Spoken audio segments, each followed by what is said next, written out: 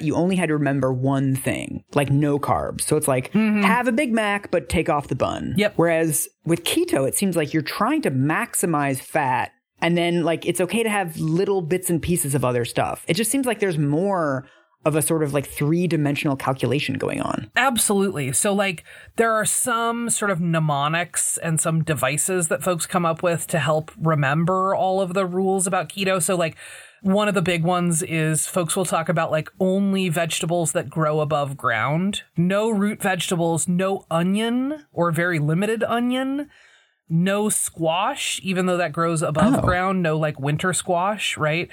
Leafy greens are okay, but you do have to be careful about which ones you do. So like Brussels sprouts, for example, are kind of like a yellow light food. Okay. But like spinach is fine.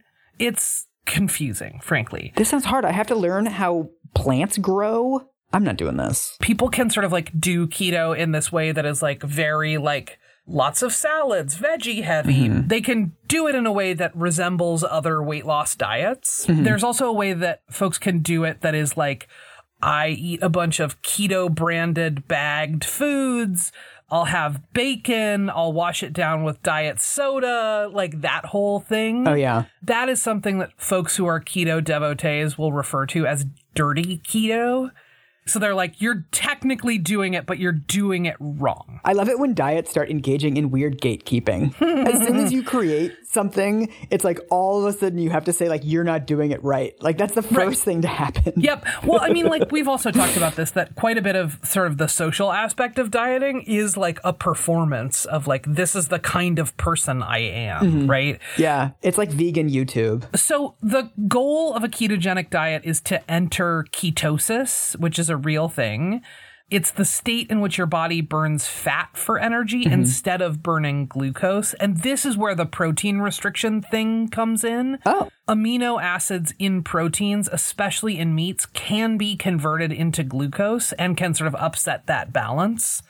That's why it's so important to limit the protein part. And that's also a part that many people who are sort of casually on this diet don't do. I don't know that I have a good understanding of what ketosis actually is. Isn't it like your body going into like basically a starvation state where it starts burning fat? It's really wild. I have a quote for you from today's dietitian. Give it to me. Quote, essentially, the ketogenic diet promotes a pseudo-fasted state.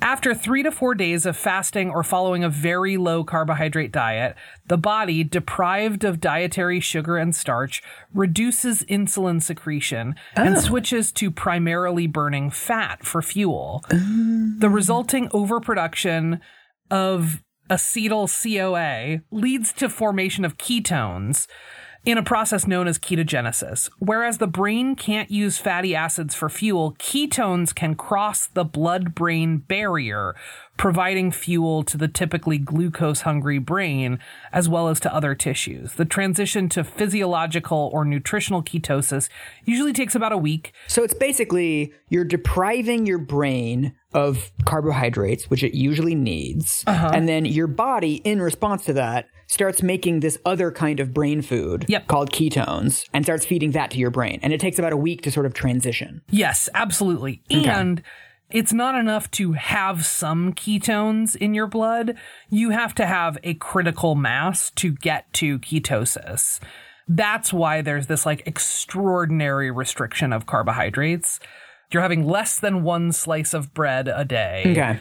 And you're just having a ton of fat, as much as you can. Do you think that when you were on the keto diet, you got to ketosis? I thought so at the time. Now, knowing what I know about this diet, like there are they'll sell these ketone strips that you use for urinalysis. What? Yeah, so you pee onto these strips to tell you how many ketones there are in your urine. What I've read from the research is like, that isn't actually a measure of anything, because you shouldn't, like, it doesn't really matter if they're present in your urine. It matters if they're present in your blood. So the only way to really test for that is with a blood test. Okay. And most people don't get blood tests, and most people kind of fudge the diet because it is so extraordinarily restrictive. So what ends up happening is that folks are maybe in ketosis, probably not, and are just eating a shit ton of very fatty foods. You know those photos that you know aren't photoshopped, but they look photoshopped? Yes. This sounds like a similar thing where, like, I know it's not fake, but it sounds fake. Like, there's these magical ketone elves in your blood, and they're feeding your brain. Like, it sounds like something from, like, the Never-Ending Story. I feel like a YouTube commenter on all of this. Just like, fake, gay, like... So, do you know where the ketogenic diet comes from? No, none whatsoever. It does not come from weight loss. Not by a fucking long shot. The ketogenic diet was developed as a modified